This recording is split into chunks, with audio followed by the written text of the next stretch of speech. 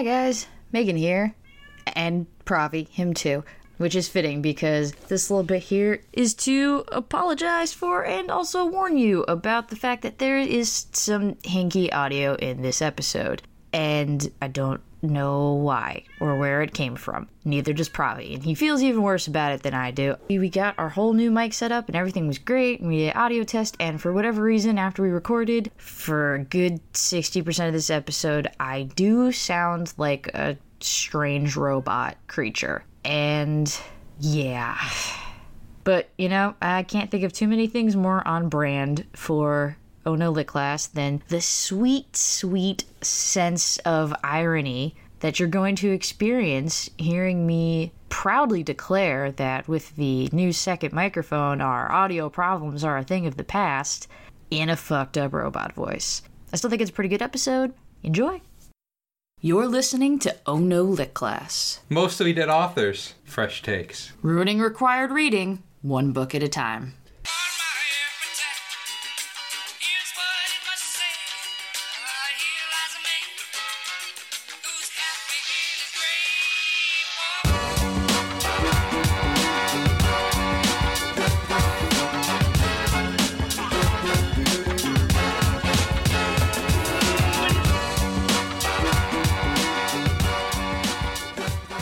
Hello and welcome to Oh No Lit Class, the podcast that asks, why use only 2 words when there are at least 20 perfectly good ones available? I'm Megan. I'm RJ. And before we get into this episode's book, we have a couple of cool announcements to make. First one is that this is our first episode recorded on the much anticipated second microphone. I got a big black microphone of my own. It's true. It's very sleek and sexy. Hopefully it'd be no more uneven, levels issues and just a better auditory experience for everyone. The second announcement is that we are rolling out some extra content for minisodes called Study Breaks. These are going to be short, 10 to 15 minute episodes with different guests every time talking about their favorite sort of lit adjacent topics, things that we normally won't be able to cover on the show. And they're going to be Patreon exclusive. The first Study Break episode will be live on Patreon next Thursday, and that'll be public, so anyone will be able to listen to that one. But after that, they will be Patreon exclusive, and that's just a $1. So is it a real dollar, Meg, or is it 99 cents? It's a real dollar. See, that's just bad marketing. You should really make it 99 cents. I don't think Patreon lets you do that. Oh, then you could take the initiative and send everyone a penny in the mail. Oh, yeah. Pledge to Crazy Megan's Patreon Shack, and we'll send you a shiny penny in the mail just for you. That's a bonus. That seems like bad business sense, Mr. Financing with RJ. You send people letters that have dicks on them. No, that's the best business sense, and they love it. So those will be coming out every Thursday that Oh No Lit Class isn't. So every other Thursday. So if it's Thursday and you're like, there's no episode of Oh No Lit Class, I'm super bummed out. Nah, just head over to our Patreon and take in that week's study break. We've got a few recorded in the tank, and I'm excited for you to hear them. More for me not to listen to. I'm really not sure how this microphone benefits me in any way. Well, you don't have to sit on top of me anymore. Smell your pizza breath? Yeah, what? I don't understand. Pizza's a good thing. Yeah, okay. It's just a weird insult. People don't want to smell your pizza breath. My pizza breath is lovely. Nope. It smells like pepperoni and onions. Oh, okay, fine. There, yeah, you win. That's bad. That's not... that was real hard. Well, onions, just... Alright, that's neither here nor there. Let's get started with the episode today. We are taking on the middle school classic, The Outsiders. The story of a bunch of greasy boys in the 50s? They're greasy like pizza, like you eat. Yes. Like your breath smells. Greasy pizza boys. So The Outsiders. The Insiders. The inside, the outside. 80s, outies. The Adeles. Yeah. Is she on the outside or is she on the other side?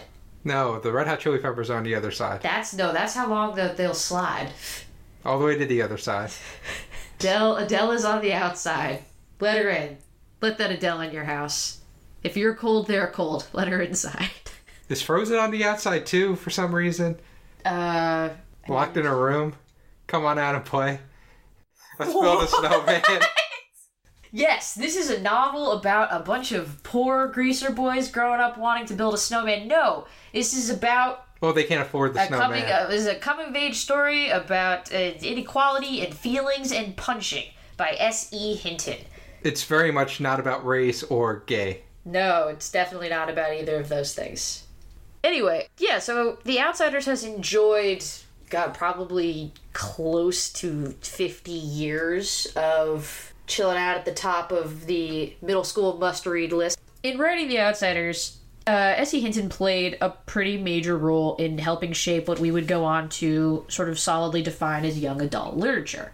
It was very kind of important in shaping that landscape. Obviously, people wrote books for teens before the 60s, but around the time that Hinton wrote it was when, like, the sort of contemporary birth of the genre was happening, and it sort of gained more traction in the 70s, during what is apparently referred to as the first golden age of YA literature, featuring authors like Robert Cormier, who did The Chocolate War, and I think, like, The Day No Pigs Would Die, Judy Blume, which we bring up all the time, like with Are You There, God? It's Me, Margaret, which were all still, like, pretty big things even when I was a kid, although the paperbacks at that point were kind of in a rough shape, yellowed pages, smelling funky, and The Outsiders was no exception.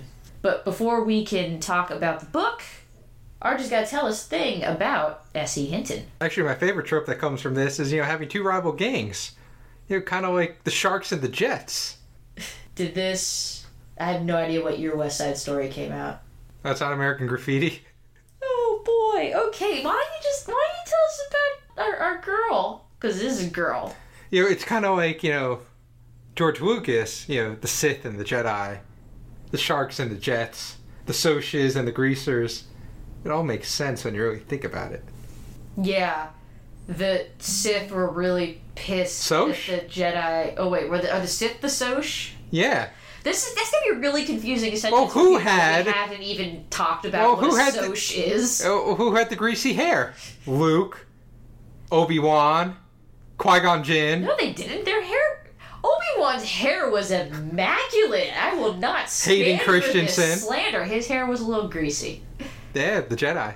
Okay, this is so far off and not... It's so far off in the universe. I'm just a funny. simple man trying to make his way in the universe. That's great. Okay, are you done Star Wars memeing? I have the high ground here. Susan Eloise, better known as S.E. Hinton, was born July 22nd, 1948, and died sometime in the future. Hey, Megan. Yeah, RJ? Isn't the tagline of this show Dead Authors, Fresh Takes? Well, no, because I remember I made us re-record our intro tag, and now it says, mostly dead authors, fresh takes.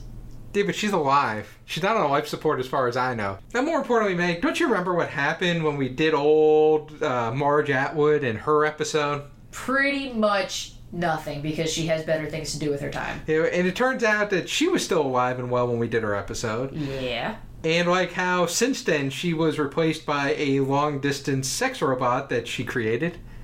I do remember hearing something about that. What do you think's going to happen to old GE over here?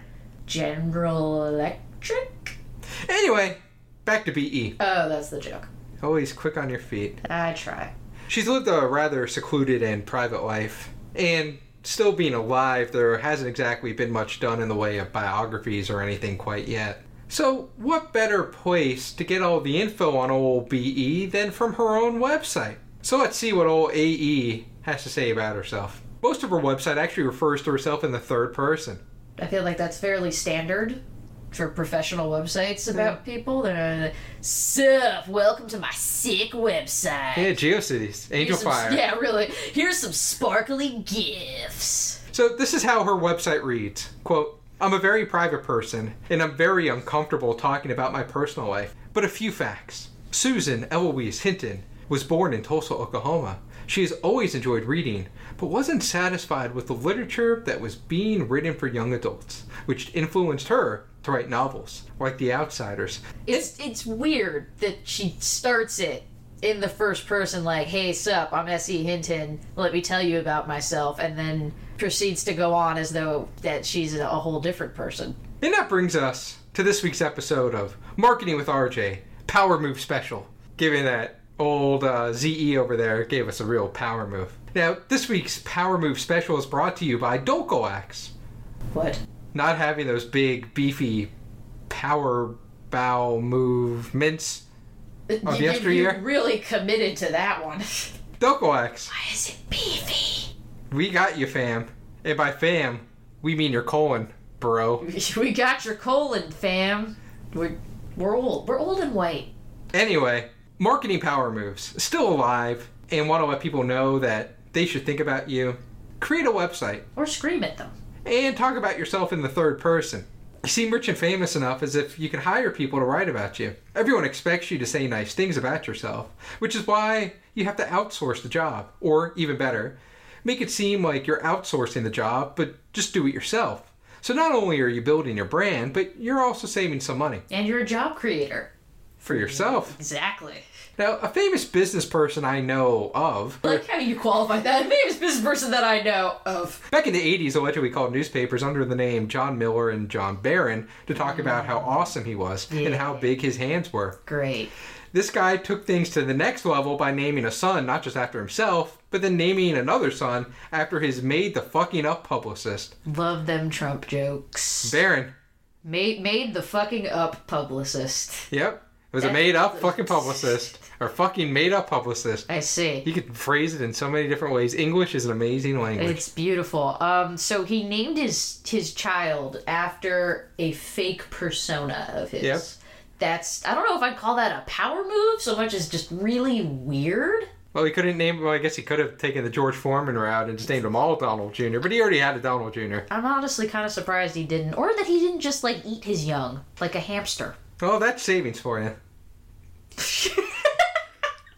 Now, if you follow these tips, you too may wind up in a White House of sorts. Now, since you all seem to love acronyms and they help you with the learning process, here's the one for this week. We don't love acronyms. Oh, yeah, we do. No, we don't. Remember Punch? Unfortunately. Consider Harambe. I don't want to.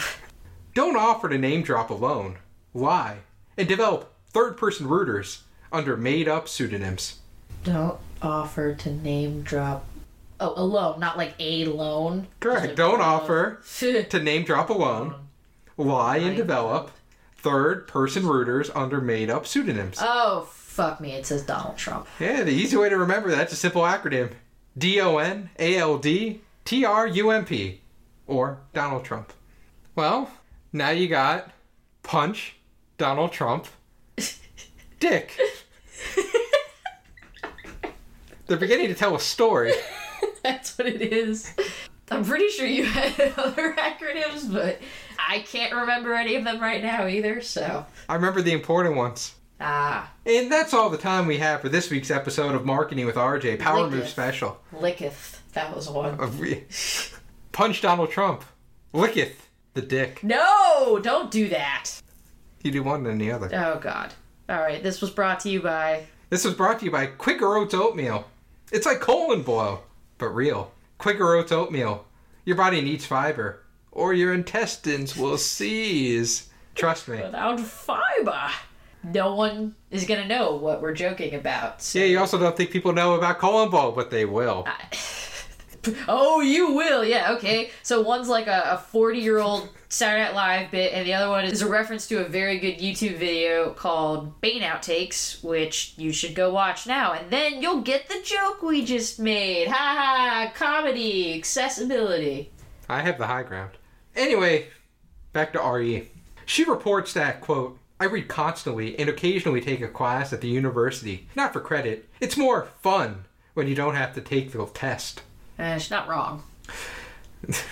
Yeah. Yeah. She's not wrong. She seemingly prefers handwriting things, quote, a writer's life is not very exciting. Usually you're alone in a room with your tools. Paper, pen, imagination. I usually write longhand first, then I put it to a computer. We're going to follow this up later when we figure out, she did figure out, the computer hooks up to the internet, which hooks up to Twitter. And we investigate, does she handwrite her tweets before she puts them out on the internet. Yep, she meticulously writes them out in longhand, possibly even in, like, calligraphy. Yeah, maybe should consider doing that. And lest you think all she does is write, she also shares, I walk the dog, ride my horse, wander the grocery store wondering what to cook for dinner. Just wander the aisles, thinking about avocados, as writers do. She bemoans, so much for my glamorous life. OSE. Oh, and just so you know, she is not alone. I have a great husband, a wonderful son. I won't invade their privacy by saying any more. Unless I want to write about them. ... That's sort of ominous. And then I guess all bets are off, assholes. LOL. Mommy's gonna write about that time I caught you masturbating to Digimon. That's a very specific example. It is. Which Digimon did you masturbate to, RJ? And that is TE's entire bio from her own website. Taking a step back. Was it Agumon? Here's the image that I have. A woman who aimlessly wanders the aisle of a grocery store wondering what to cook for herself, her husband, and her son. After making the decision, she wanders home, clears her mind by walking her dog while on horseback, and then settling in with pen and paper to come up with the lines she'll later type onto her computer and maybe post on her bio page. Or maybe on her Twitter. Lines like, S.C. Hinton currently lives in Tulsa, Oklahoma with her husband, David.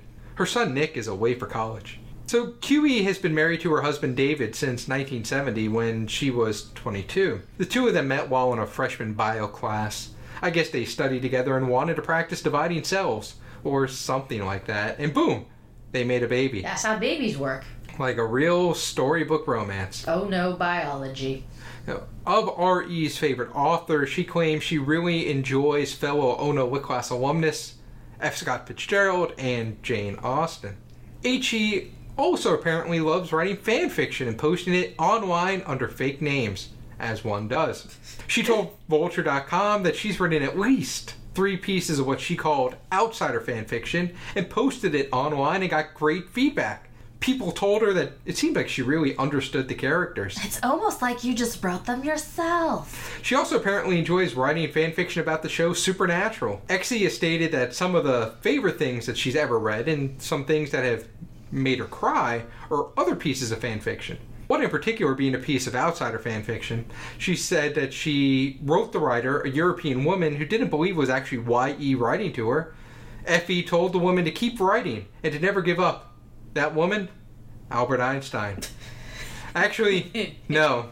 I have no idea who that woman is. It's weird to me that I love the idea of authors writing fan fiction in their own works, like under like fake names or whatever. That kind of tickles me. I like that. I think it's weird what we're going to talk about, in the context of the fact that she's apparently all up in the Outsiders fan works, where people tend to sort of make their own thoughts and headcanons about characters and whether or not they're gay. But we'll get there. Well, I know for sure they're not black. So one thing to keep in mind, as Megan will explain, Annie was 15 when she started to write The Outsiders, doing most of the work when she was 16, and then getting the novel published when she was 18. Talk about being an overachiever. Seriously, I gotta remind myself to shower. Well, she says and brush that dirty pizza breath out your mouth. Dirty pizza mouth. Continue. Yeah, onions and pepperoni, people. She says she wrote the novel because she saw economic disparity in Tulsa, where she grew up, and where The Outsiders is based, and she wanted to give a voice to the poor, known as the Greasers in the novel, even though she was part of the economically affluent, known as the Socias in the novel. Well, Megan, tell us about the Adeles. Wait, because they're on the outside. Again, Megan, quick on her feet, getting off. Always. Hinton had said that she didn't like the kind of teeny bopper bullshit that made up the majority of like pop culture fare available at the time. She went to a school where the hatred between the upper and lower class kids was so intense that they had to enter the school through separate doors because otherwise they would all beat the shit out of each other. And so she's like, I'm gonna write a book about that. Apparently shit was pretty fucked in 1960s Tulsa, Oklahoma. Also, she didn't make it very far, huh? Nope. Hashtag Tulsa for life. Well, hey man, Tulsa's a cool town. You have never been. Look. Yeah, that's right. Like many of the books that we talk about on here, The Outsiders has frequently been challenged because gang violence, which is, like, obviously, you fucking dinglings, like, that's the point of the book, the gang violence. I always hated war and peace. Too much war. Exactly. Only peace, please. As well as underage drinking, smoking, and here's my favorite one, family dysfunction. This makes me wonder, were the Berenstain Bears ever, challenged? A lot of the same themes pop up there. It's true, they talk a lot about gang violence. Papa Bear, he goes around capping at things at people's asses. Had trouble He's busting with that, caps. He's busting caps and all the other bears' asses. But yeah, no, like, family dysfunction. Like, we can't have kids reading this. They might find out that families sometimes have problems. They might see their own home life reflected in this book and just, God, I hate people. They're so fucking dumb. God. Lifetime, with whom we truly share a world full of happiness with someone. Hey, it's me again. Yeah, still feel real bad about most of this whole situation. But you know what I don't feel bad about? Our incredibly awesome patrons who support us on Patreon and are just delightful and growing in numbers. Right now, when I'm recording this, we're up to 23, which is wild. And eventually I'm going to reach a point where I am not going to be able to recite all of them at once in an episode as much as I want to, as much as I have the strong need and desire to in my soul. And it'll probably just have to do just, new ones only, probably when we hit like 50 or something. If we ever hit 50, but until then, here goes. And RJ isn't around, so I'm picking the style of the Animaniacs Nations Around the World song. It's an iconic video. That is probably the only reason I know even the small, pathetic handful of countries that I can immediately identify. So, there's Alexander, Melina, and Sarah, and Brandon, and Wendy, and Tanner, and Jen. There's Lucas, and Kiki, and Amy, and Janet, and Ben, who's at Canis JM. Oh, Florian, Pseudobread, Jared, and Sam. Dirk Dammit at Killing You Guy. Not Alone Podcast at Not Alone Pod. Katie, Karen, and Aaron, oh my. There's Chris at Play Comics, and Ariel, and she's at Ariel Teague. Our supporters are all of them ever so awesome. They're all in their very own league.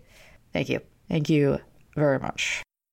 This episode's podcast, pal, is the Pretend Radio Podcast, which is an incredible true crime interview-style show that is, frankly, way too good to be promoted on our show, but there you go. That is about uncovering the crimes and stories behind people who lie for a living, people whose lives are in some way lies. Lie lives.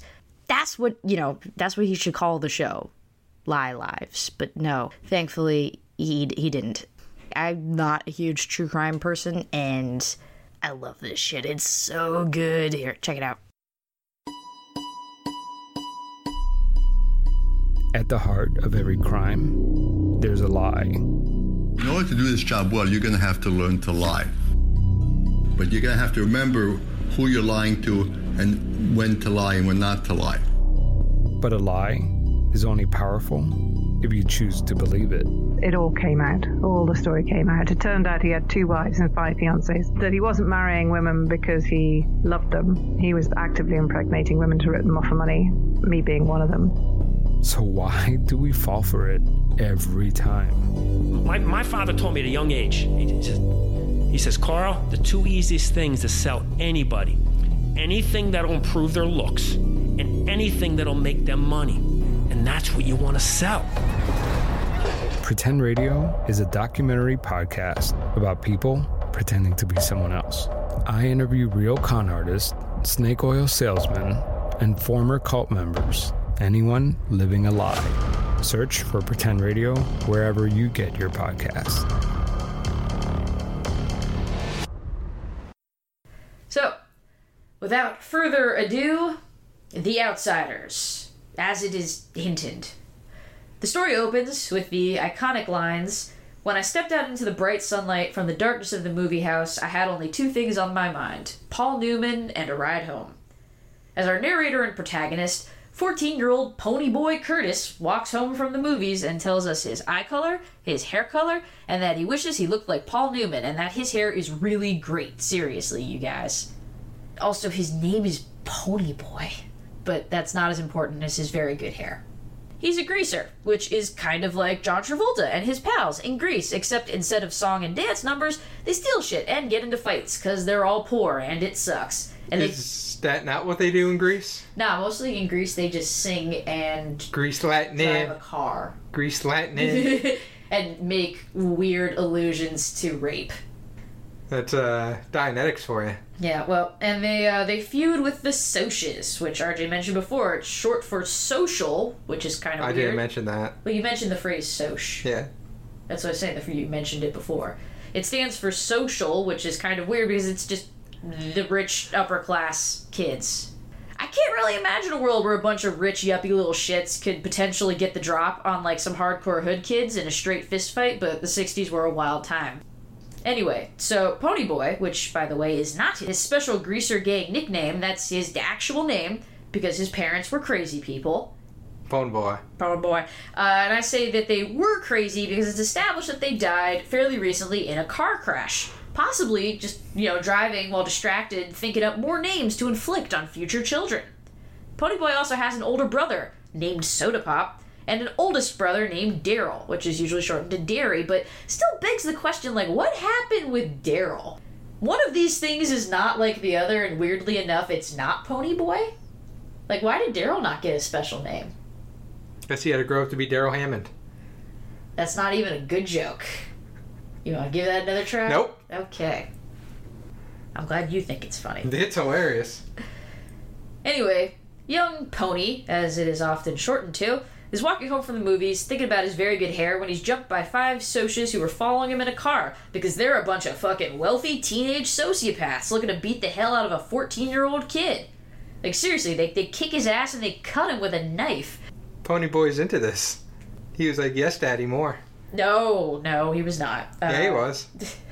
I might not be able to point to it in the text if old OE told me to, but I think it's there. I think it's a valid interpretation, because it's my interpretation. Interpretations can be personal. Okay, you're already making fun of stuff we haven't even broken into yet. We keep dancing around it. We're going to talk about it more after I finish going through the summary, but S.E. Hinton gets very uppity when it comes to people interpreting her novel, which is weird to me now, hearing about the fanfiction thing.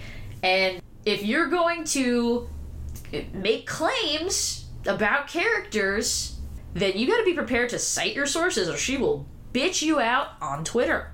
Put you on blast, yeah. She will. By the way, her Twitter... No, you're not tweeting. No one is gonna tweet at S.E. Hinton. Her Twitter handle is SE for real Hinton. And For real. And it's the number 4. Of course. So SE, the number 4, real Hinton. Too Hinton, too furious. Don't tweet at S.E. Hinton. Tweet at her. No, she'll never hear this podcast unless, I guess she has, a weird Google alert system set up for if someone makes a podcast about The Outsiders. This is a good time for me to remind everybody. You can find me on Twitter at RJ_. Oh no, what quest? You have to think about it, huh? Tweet at RJ. That's fine. Do that. Tweet at RJ. Well, follow me on Twitter, because I think there's going to be some fun tweets coming out of my account in the near future. Do not tweet at S.E. Hinton. So, who knows what else these young would-be Patrick Batemans would have done if Pony's gang didn't come running to his rescue. But luckily, his friends do come to the rescue, and now that it's an even fight, the Socials run away, and Pony's fellow greasers check to see if he's okay, giving Pony Boy time to give the reader some introductions to the members of his gang. There's his previously mentioned brothers, Soda Pop and Derry, as well as 2-Bit Matthews, who's called that because he's always making jokes and trying to get his 2 bits in. And Steve, who's there and named Steve. And then there's also Johnny Cade, the second youngest in the group at 16, and described by Pony Boy as, quote, a little dark puppy that had been kicked too many times and is lost in a crowd of strangers. Yep, sounds like a real vicious hood thug to me. Pony tells us that Johnny's parents are abusive alcoholics who are always fighting, and that he spends much of his time being homeless to avoid being around them, and that any love and affection he gets is from his fellow gang members. So really, they're kind of less of a gang in the typical sense, and more a loose collection of sad and rowdy boys. Big brother, little brother. Big brother, little sister, whatever they call this thing. I still don't understand what you're talking about. You adopt a little greasy kid. Big brothers and big sisters? It's mentoring. Oh, it's a mentoring program. Okay. No, the exception of Dallas Winston, who was arrested at the age of 10 and spent time in big, scary New York City, and is really the only one out of all of them who might actually be dangerous. So, Derry yells at Ponyboy for being dumb enough to be out walking alone without, like, a knife or something, and then Pony yells that Derry's always just looking for reasons to yell at him, and then Soda yells that it really isn't fair to yell at Ponyboy because it's not his fault there are roving gangs of trust fund kids looking to beat them all up. Maybe he shouldn't have dressed that way. Yep, he was just asking for it. With that greasy hair. This is a running theme in the Curtis family. Yelling. Afterwards, though, Soda does lecture Ponyboy about behaving and that Derry loves him and he works hard to keep them together and out of the foster system. And Ponyboy, like a typical 14-year-old shithead, is just like, yeah, I mean, I guess. Ugh, God. The following evening, Ponyboy and Johnny go to the drive-in movie theater with Dally, which is Dallas's nickname, and totally doesn't get confusing at all when there's another character named Derry, and you're in 7th grade and you have the attention span of a peanut, but, you know, whatever. Get your Derrys, get your Dallies. So they sneak in, and Ponyboy makes a point of telling us it's not because they can't afford the ticket price, it's because Dally just gets a huge boner from, like, breaking any and all rules. Johnny doesn't get a boner from anything, because he's all timid and scared ever since he last got jumped by Socias. In the Zoloft. In the Zoloft. He just can't get it up anymore. Opium addiction's real, people. Seek out help. Not opium. Opioid. Yeah, guess what? Zoloft's not an opioid, you dipshit. It's an antidepressant. Stay off of drugs, kids. Opioids are prescription painkillers like Vicodin. Stay off that, too. Yes, stay. Well, no, don't. Antidepressants. Say no to drugs. Well, Dare to be different. Oh, boy. This message brought to you by Dare. That doesn't exist anymore because Dare got defunct because it didn't work. So they sit down in this little area for people not in cars, and Dally starts trying to run game on these two Soch girls. One of which is a redhead that Ponyboy recognizes as a cheerleader at school named Sherry Valance. Dally flirts with her by putting his feet near her face and generally just being an asshole. Oh, she has a foot fetish, so... That's how flirting works, right? Yeah, if you're into feet, give him your feet. Where are you getting this from? Oh, the line in the book that says... My name is Sherry Valance and I have a foot fetish. I love sucking on toes. Ew. So Ponyboy and Johnny are just kind of there, being embarrassed, as Sherry tells Dally to fuck off. Dally leaves, not out of respect for Sherry saying she's not interested, of course. He just wants some soda. All that A-plus flirting makes a dude thirsty. The thirst is real. Yep. After he leaves, Sherry, who goes by Cherry, because her hair's red. That's a great nickname. 1 letter difference. Sherry. You gotta pronounce it correctly. Cherry and her friends, they chat with Pony and Johnny, remarking on how cute and comparatively non-threatening they are. She asks Ponyboy's name, and he's like, man, I hate when people ask me that, and, like, your parents are dead, Ponyboy, you can change your name to, like, Sam. No one's feelings are gonna get hurt. PB. PB boy. All he needs a J. Johnny's the J. Exactly. Together, they make a pretty good sandwich. Not gay, though. Not gay. But anyway, they chat, and Dally comes back with sodas, and Cherry throws one in his face. Wait, they call him Soda? He comes back with multiple soda pop Curtises. Cherry throws it in his face because she wasn't fucking around when she said she wasn't interested. And Dally gets legit pissed, but Johnny stands up to him and tells him to chill. And Ponyboy tells us that Dally would beat the shit out of anyone else who tried to talk to him like that. But Johnny's able to get away with it. Because he's just such a cute, puppy-eyed little guy, and Dally's very attached to him, and I'm not going to make insinuations about repressed gay feelings. We'll get there. Anyway, Dally leaves again, and Pony and Johnny both feel like they have to say, like, look, Dally's not really that bad once she gets to know him, we promise. And the girls are like, yeah, no, don't believe that. Then Two-Bit appears briefly and talks to them, and the only reason this is worth mentioning is because he offers the boys a weed, which is hilarious. It's like, you guys want a weed? Weirdly, though, he's not offering them that wacky tobacco, just like the regular non-wacky variety. I don't know why. Apparently that was a thing that they called regular cigarettes weeds at some point in the before times. But we get several other very good instances of, like, characters smoking a weed or asking for a weed or wanting a weed, and the singular usage just fucking tickles me. Love it. You guys want a weed? Anyway, Ponyboy and Cherry go to the concession stand to get popcorn, and she asks why Johnny seems so squirrely. And Pony tells her about the horrific beatdown he got from 5 Socs who just totaled his ass and also cut his face all up because they were wearing rings because they were fancy boys. Johnny now carries a 6-inch switchblade on him at all times, which I'm sure is a completely irrelevant detail, only thrown in for color that we'll never hear about again. And Cherry's like, holy shit, that's awful, but, you know, I promise, all Socs aren't like that, just like all greasers aren't like Dally. And Pony's like, okay, yeah, that's fair. And then she says, and hey, Socs have problems too. Not like, you know, real problems, but, you know, definitely some kind of problems. Probably. Life's hard for everyone, you know? And Pony's like, you lost me. I know, every time I go to Starbucks, then I tell them my name's RJ. Give me my mochaccino. And on the cup, they saw the name ARJAY. What's the deal? Things are tough for everyone all over. It's hard times, my friend. The girls walk home with Pony, Johnny, and Two-Bit, and Cherry and Pony have, like, this whole deep conversation about how, like, they're all just people, and that the Socs money makes them numb to feeling anything, and that the greasers have nothing, and they feel everything too intensely, and they just immediately seem to have, like, a pretty strong emotional connection, and they both can sense it. Which sucks, because then a sick blue Mustang pulls up, and these 2 Soc assholes, Randy and Bob, pop out.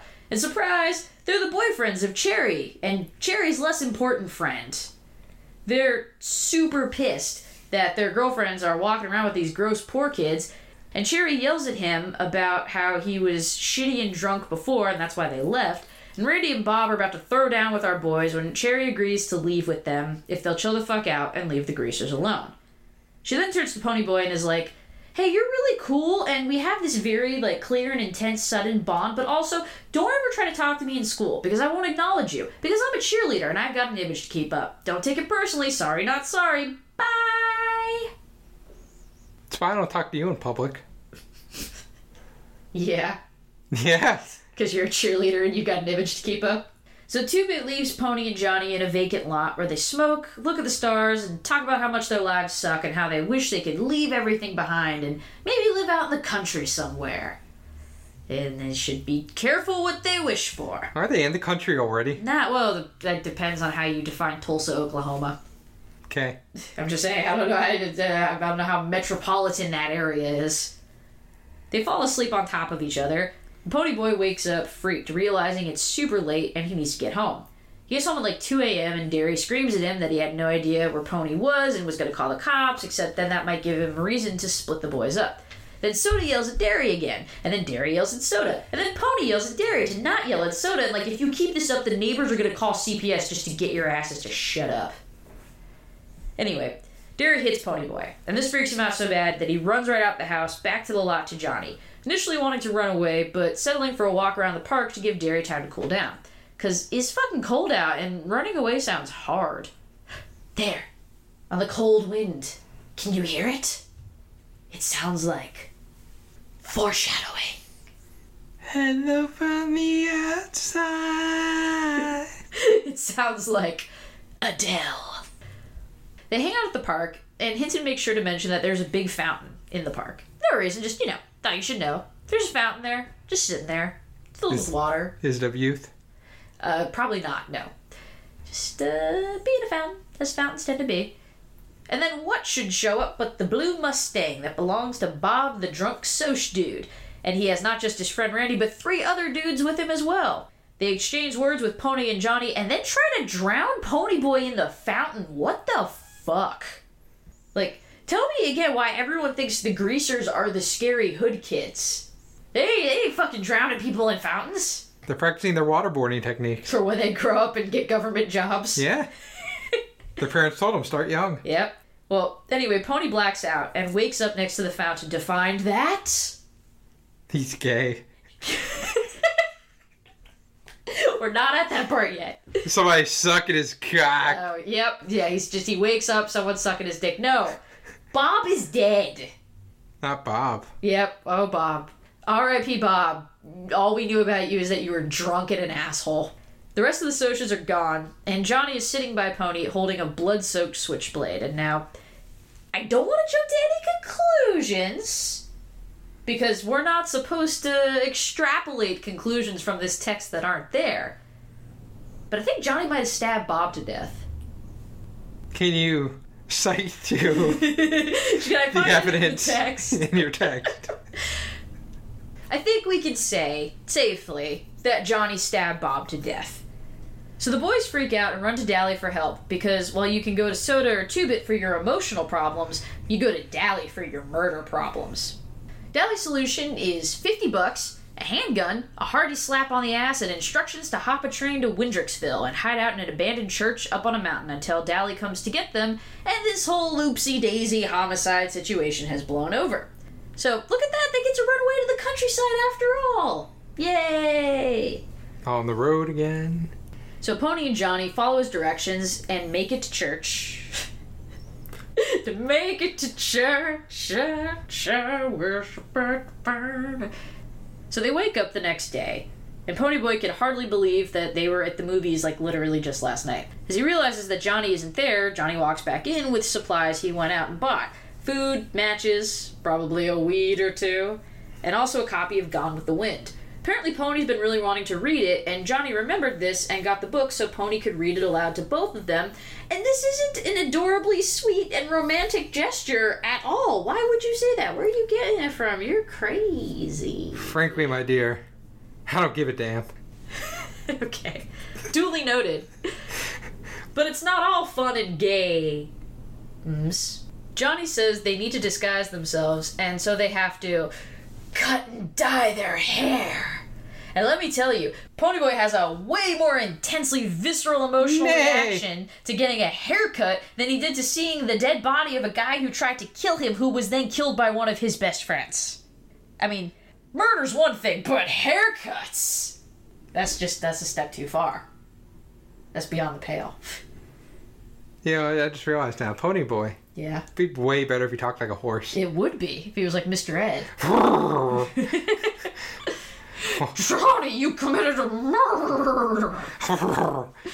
His steps would be much bigger than a normal step. It's true. Step too far for a horse? That's a pretty far step. Now, is that like one of those dressage steps? Yes. That goes without saying.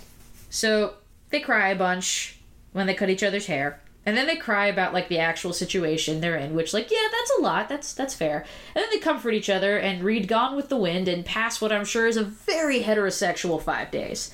At one point, they watch a sunset together, and Ponyboy is moved to recite the Robert Frost poem, Nothing Gold Can Stay, which RJ has never heard of. Putting you on blast. What the fuck, dude? If you had to think of the most famous fucking Robert Frost poem, I can think of only, like, 2. This one... and the 2 paths diverging in a wood. In fact, I don't think I can think of any other Robert Frost poems. I don't know any. How? What kind of shitty English major are you? I don't read these lesser poets. Robert Frost is a lesser poet? Yeah. Who's a greater poet? John Donne. Oh no, what class alum? Okay, so what you're really saying is you won't read poems unless they're about fucking. That's not true. I read E.E. Cummings. Ah. I would. It's a good poet right there. This is coming in it. His name has coming in it. Maya Angelou? She might do poems about fucking. I don't know. I need to read more of Maya Angelou. So, it's a short poem, and it goes as follows. Nature's first green is gold, her hardest hue to hold. Her early leaf's a flower, but only so an hour. Then leaf subsides to leaf, so Eden sank to grief. So dawn goes down to day, nothing gold can stay.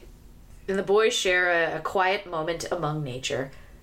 But nothing gold can stay, and the plot comes roaring back as Dally appears at the church to tell them that Derry and the other boys are worried about Pony and Johnny, and that the two boys' pictures are in the paper.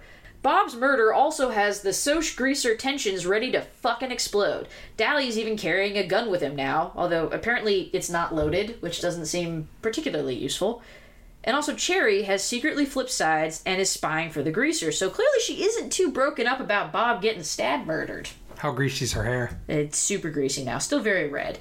And I mean, like, to be fair, he did have it coming. He was trying to do a drown murder, after all. Anyway, Dally takes the boys out for wanted murderer ice cream sundaes at Dairy Queen, which is not a joke, but something that actually happens, and tells them that Cherry wants to help the boys by testifying in court that Bob was drunk and that Johnny killed him in self-defense. This makes Johnny decide that he and Pony should turn themselves in. They drive back to the church only to find that, well, that a lot's happened since they've been gone. What do you think they find? They're all even straighter than before. It's not about they don't find out something about themselves. It's not a personal thing. They find out there's kids burning in a church. Yeah. Yes, it's true. Yes, the church is now on fire. That is the thing. And there are little kids running around everywhere screaming because their teacher brought them there for a school picnic, which doesn't sound like a thing.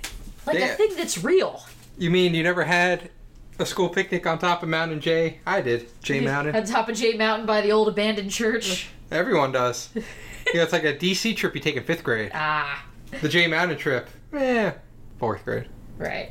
Well, unfortunately, some of the kids are missing because they're in the church.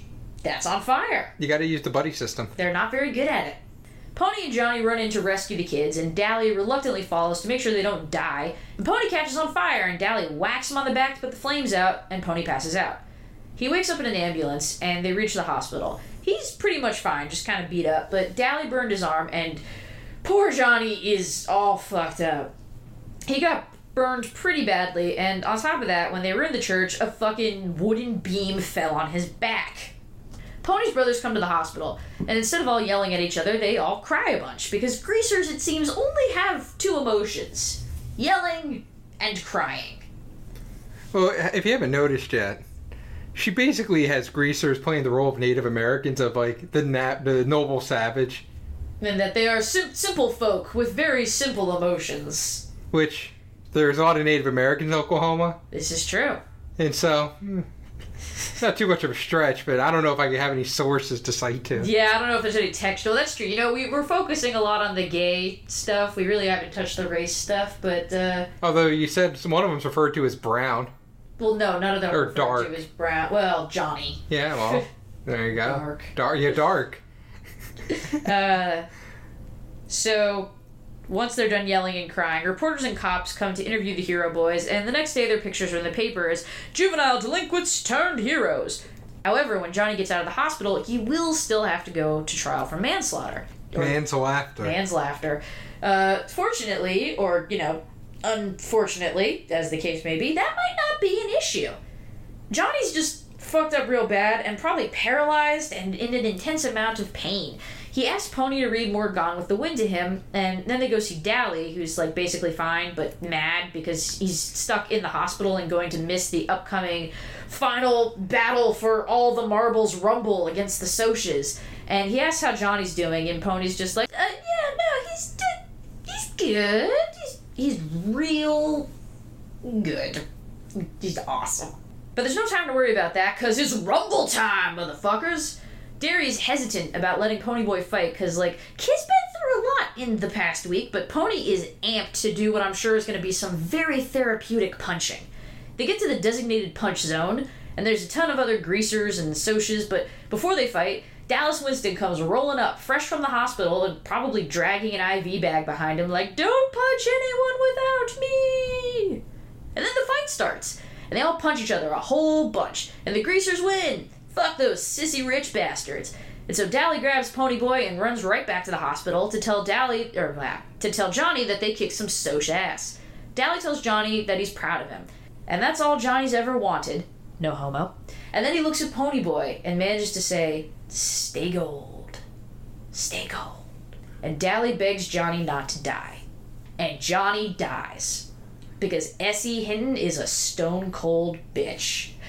Those are her words, those are not mine. Someone tweeted at her and was like, why'd you have to kill Johnny? And she tweeted back at them, because I'm a stone cold bitch. Which, I mean, you were talking about power moves before. She also corrected people who thought the line was, stay golden, Pony Boy. And she very aggressively says, no, Ooh. it's stay gold. She wants the truth to be out there. She doesn't want people to make mistakes. But she likes fan fiction? Well, because it's different. That's fan fiction. Yeah, I suppose. It's derivative. Ah. Dally abandons Pony, driving off in his car, and Pony stumbles around in a haze, unable to believe that Johnny's dead. He makes it home and tells the boys that Johnny is dead and that Dally is gone, and probably going to do something crazy because, and I quote, Johnny was the only thing that Dally ever loved. No homo. And Pony's intuition is right. Dally calls the house and tells Derry that he robbed a grocery store, and the cops are after him and to meet him at the vacant lot so they can help him hide. They get to the lot just in time to watch the police catch Dally, who pulls out his gun that he knows isn't loaded and points it at the cops, who shoot him dead. It's been a fun few hours for Pony Boy and his pals. Pony passes out and sleeps for like 4 days because apparently he had a concussion from the rumble. Whoops. Pony Boy enters a severe depression because he is a small teen boy who had like 6 traumas in the span of about a week and a half, and he doesn't leave his bed for 7 days. He has the copy of Gone with the Wind that Johnny got him, but he can't even look at it. Eventually, he has to drag himself out to the hearing where he's cleared of any charges in Bob's death and is allowed to remain with his brothers. But he's still all hazy and fucked up, as you might imagine. He's blowing off school, and Derry gets mad at him and is like, okay, look, I know our friends are dead or whatever, but you still gotta go to math class. And then Derry, Soda, and Pony Boy do that thing where they all yell at each other and then cry together.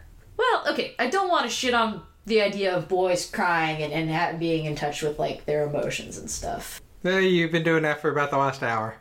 Well, no, I pointed out the fact that they only seem to do those 2 specific things. And what's wrong with that? I know, toxic masculinity for Megan again. No!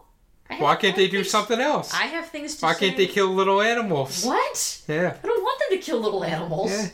You were just in agreement with me about the fact that S.E. Hinton was giving them very simplistic emotional responses to things. And now you're just jumping to the other side of that one? Acting. Ay. Pony's English teacher tells him if he could just write one really good personal essay, he'll give him a passing grade. Because, you know, that's how school works. Pony tries to think of what to write and picks up Gone with the Wind, and a note flutters out. It's from Johnny. What do you think it says? Stay thirsty, my friend. Yeah. No, it's stay thirst, RJ. Oh. It says that Johnny is glad he gave his life for the little kids, and that they have more to live for than he does. And just like, oh my god, Johnny, no, you poor sweet baby. Like, fuck those dumbass kids. They're playing at church that's on fire. How do you write that? I mean, just physically. This is something I was wondering about. Like, I guess he had to dictate it to someone who wrote it for him. Because he was quite paralyzed. He says that he thinks he understands the Robert Frost poem, and that being gold means being innocent, and that Pony should stay gold, not golden, and not lose his love of, you know, nature and books and sunsets and shit. Ponyboy decides to tell Johnny's story, which is also Dally's story, and his story, and the story of all the Greaser boys, and writes the first sentence of the novel about movie theaters and Paul Newman, and I'm sure his English teacher was just fucking thrilled when this kid handed in an entire novel. The end. And that's The Outsiders. So who else dies? Bob, Dally, Johnny. Did Dally die in the movie? Yes. Matt Dillon. Oh yeah, with the cops, that's right. That thing that we just... So, as we have alluded to, IE is big on the Twitter. We may have mentioned that, yeah. And fans, like, reaching out to her, asking questions, or they just talk about the novel in general, and she takes it upon herself to inject herself in the conversation or answer questions directly. Like they don't even at her? Well, some do. Okay. So this one person did at her and ask if there were, quote, any romantic feelings between Johnny and Dallas. And Hinton replied, quote, no. Where is the text backing this? And someone then tweets saying that they just thought that it would be cute if, there's like a relationship between a couple of the guys. She didn't like that. No, Hinton responded, ask someone in the 60s how cute it was to be gay. I have many friends I love and don't want to sleep with. It's a little like, I've got plenty of friends and I love them very much and I definitely don't want to fuck them. She then doubled down and said, I have no problem with anyone being gay. Of course not. Longtime supporter of LGBT rights. Love them LGBT kids. No, they are not gay. I wrote them, I ought to know. Now, a couple things there just to unpack. She says I ought to know. So it doesn't mean she's actually saying she does know. It's that she ought to know, but not that she actually does, which then kind of invalidates her whole argument and anger about that an author is the one who knows all the answers, and that's it. Yeah, she's not about that death of the author sort of thing, which, I mean, maybe because she's not dead. And then one reader added her and said, this whole thing is just trash. They say, why would you reject young gay kids interpreting your characters in any way that makes them feel safe? How dare they look for representation? She replies, quote, young gay kids can identify with the book without me saying the characters are gay. I never, ever set out to make anyone feel safe. I wrote this book so you would feel in danger. She says, I have no problem with the interpretation. If someone asks me if I wrote my characters that way, I will say no. I wrote The Outsiders when I was in high school in 1965. I did not know any LGBT people. That you knew of. I did know plenty of guys. I knew so many dudes. Of course, they were all het, cis, white. So people were kind of upset with her. They said she might be harboring some sort of homophobia, to which they said maybe she should apologize, and she said, quote, I said I did not write the characters that way. I apologize for nothing. The end. Now, on the one hand, I get it. Like, as a writer, I imagine if I was seeing people, like, saying, like, things that just felt like huge mischaracterizations of these characters and things that I created, I'd be like, no, that's not, you're, like, wrong. But on the other hand, also, do you need to do it that intensely, that harshly, that, no, fuck you, they're straight, like, lady, let the kids live. Seriously. Now, S.E. Hinton, like I said, will never probably hear this or know this podcast ever exists. Do not at her. But you want some textual analysis? You want me to pull from the text that there's some gay in there? I'm about to give my literature degree the best workout it's had in years.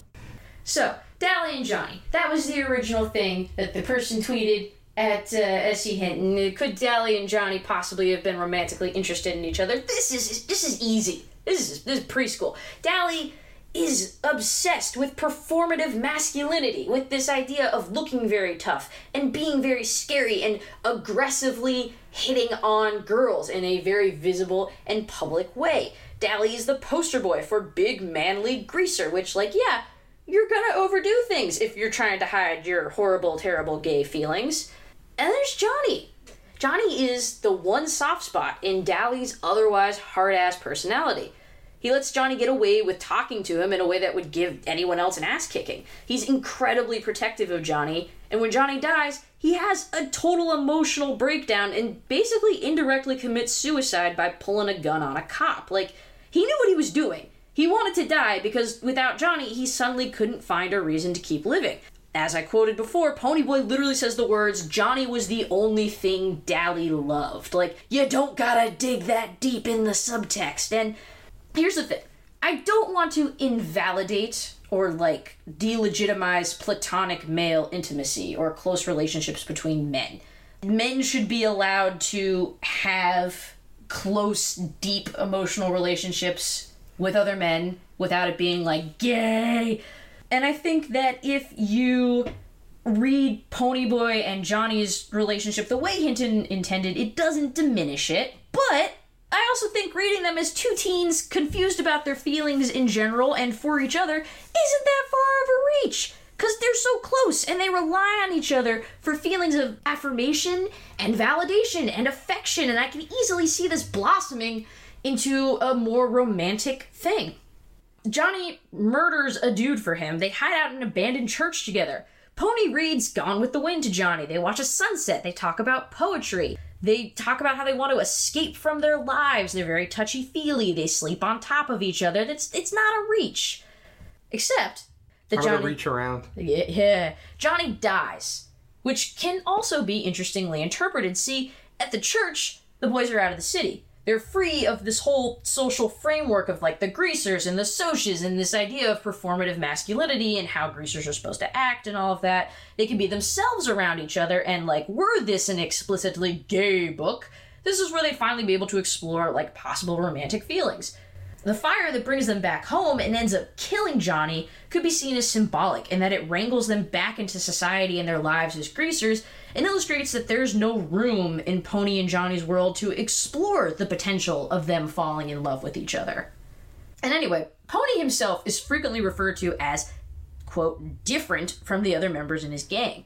This is explained with that kind of flimsy, like, he reads books and he thinks about things. But you could also read it as that part of why he holds so much stock in his identity as a greaser is because it's safe. It provides him with a close-knit group of friends, and because being any kind of queer in the 60s isn't safe.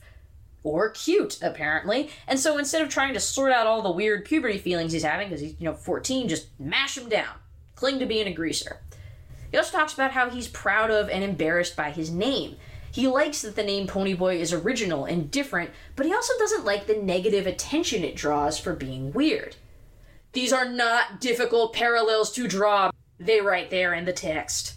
Pony frequently talks about not feeling it with girls, and his conversations with Cherry are less like, cute girl, yes, and more like this immediate kinship about how they both feel almost like outsiders looking in of both of their, like, respective peer groups. Which is also why I think that Cherry could be read as gay. The gay train keeps on rolling. She hates Bob. She does not like him, clearly, but she's obsessed with keeping up appearances and looking like a Soch girl should and being a cheerleader and dating the most popular boy and not talking to the greaser boys.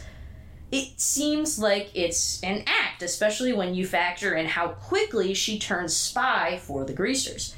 So it could be read in a similar way to Dally, as, like, performative heteronormativity to hide the fact that she's a big ol' lesbian. Don't tweet that at Essie Hinton. But also, the text is rife with citations. So let's talk briefly about adaptations. There's not too much to talk about there. Also, if you wanted to know which outsider's the gayest, It's Dally. well, she Because he's answered. repressing it the hardest. Oh, she says, ask Matt Dillon. See? I'm right. And she knows I'm right. Because I pulled out all this analysis that Dally is probably the gayest one and is just hiding it the hardest, and Matt Dillon probably thought so too, and played it that way. And so Matt Dillon plays Dally in the 1983 adaptation of the book, directed by Francis Ford Coppola, and it launched a good half dozen or so careers, including not just Matt Dillon, but also Ralph Macchio, Tom Cruise, Patrick Swayze, Diane Lane, Emilio Estevez, and Rob Lowe. The only one who really didn't benefit from it was, ironically, the guy who played Ponyboy, who's C. Thomas Howell, who, you know what he is known for? He stars in these direct-to-DVD Asylum movie ripoffs that were a thing for, like, a while. Like, there'd be a popular movie, and then Asylum would immediately make, like, a shitty low-budget version with a very similar title in the hopes of confusing people and tricking them into buying the wrong thing. So, C. Thomas Howell has appeared in such gems as War of the Worlds Invasion, the same year the Spielberg one came out, with his Outsiders co-star Tom Cruise, The Da Vinci Treasure, The Day the Earth Stopped, as opposed to, like, stood still, and The Land That Time Forgot. Sounds like a tough break, you know, you're starring in this movie and literally everyone else in it goes on to have some level of a successful career except you. And then in 2005, Coppola released the complete novel cut that added a good 20-plus minutes of footage and was considered more faithful to the overall novel. There's also a little-known TV series adaptation launched in 1990 that was meant to pick up where the original story left off. It lasted one season before getting axed. The most interesting thing I could find about it was that the first episode was introduced by Bart Simpson, because it was on Fox. So that's the thing.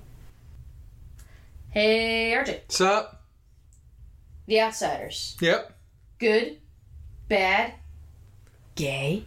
4 out of 5 S.E. Hinton tweets. It's a lot of S.E. Hinton tweets. She slid into my DMs. Ew. Yeah. She got the thirst. I hope you use protection. Nope. So you don't have any further comments you want to make there? I mean, I feel we've discussed this a lot at this point. I think it's very impressive someone 15, 16 years old put this together. Yeah. Obviously, I think painting with some broad brushstrokes, using what was available to her. As a 15-year-old might be want to do. And a lot of what followed pulled from what she gave us. And so it's impressive. I don't think it's necessarily all that deep. I don't think it's necessarily all that complicated. I do think it's pretty on the surface in a lot of ways. But that's okay. She's totally a soch, though. Megan. Yeah, RJ. The Outsiders. Yep. Good, bad, or otherwise. So, it ended up becoming very important in the greater scope of YA. And the prose is kind of clunky because it was written by a teen. And there are a lot of cliches in it, but then you run into that kind of territory where they're like, are they cliches because she did it first and like all YA forever after has copied her? Like opening your book with, my name's so-and-so, I have this color hair and this color eyes and blurp, blurp, blurp, which all fucking YA books did for a very long time and still kind of do. Yeah, no, it's fucking rad that she wrote this book at 16 and it got published, and it sucks as a grown woman who is turning 70 that she's so attached to something she wrote when she was 15 that she will fight randos on Twitter about it. It's better than most other 15-year-olds could do, that's for damn sure, but like the whole point is you grow and you learn and you change, and you maybe don't have to so fiercely defend the very famous, very popular book that you wrote before you were old enough to drive. No, I don't know. It really bugs me. But overall, I think it's a pretty good book. I don't know. It's very rooted in its time, I think. No, I disagree with that. Oh, okay. And I'll even point to a quote that I think she does realize what her book is about. Okay. She says of The Outsiders, "The teenage years are a bad time. You're idealistic. You can see what it should be. Unfortunately, you can see what it is too." See, that's really good. Why can't she just say shit like that and just leave it? But it's good to show, like, unconventional families and whether or not they're gay or not, to show, like, intimate, complex relationships between two guys. And that is a good thing. It's a healthy thing. It's a thing that's keeping Ponyboy gold as opposed to becoming hard and mean and bad. So that's my thoughts on that. And that'll about do it for us on this episode of Oh No Lit Class. If you like us, you love us, you want some more of us, you can subscribe to us on iTunes. You know, give us a rating. Drop us a quick review. Just like a solid, like, thumbs up. Good book jokes. We appreciate it. It helps us be more visible and people to find us. And we could be like, hey. You can also follow us on Twitter at OhNoLitClassPod. RJ doesn't tweet anymore, even though he's making threats, but he's at RJ_OhNoLitClass. You can like us on Facebook. You can join our Facebook group and send sick book memes back and forth to each other. You could pledge to our Patreon and get the sweet bonus content that we are now making, along with stickers and posters and shirts and the ability to vote on the books that we do next. We are on the Brain Trust Network, which you can visit at braintrust.fm and check out all the other awesome shows that are on the network with us. And we'd like to thank Best Day for our intro song. It's called Man of the Year. People have been messaging me again about that, being like, what the hell is that song? And I'm like, man, we never say that. This is Man of the Year. It's by Best Day. You can hear it and more stuff at soundcloud.com/best-day. The next episode will be out on August 2nd. Until then, I'm Megan. I'm RJ. Stay gold. Bye.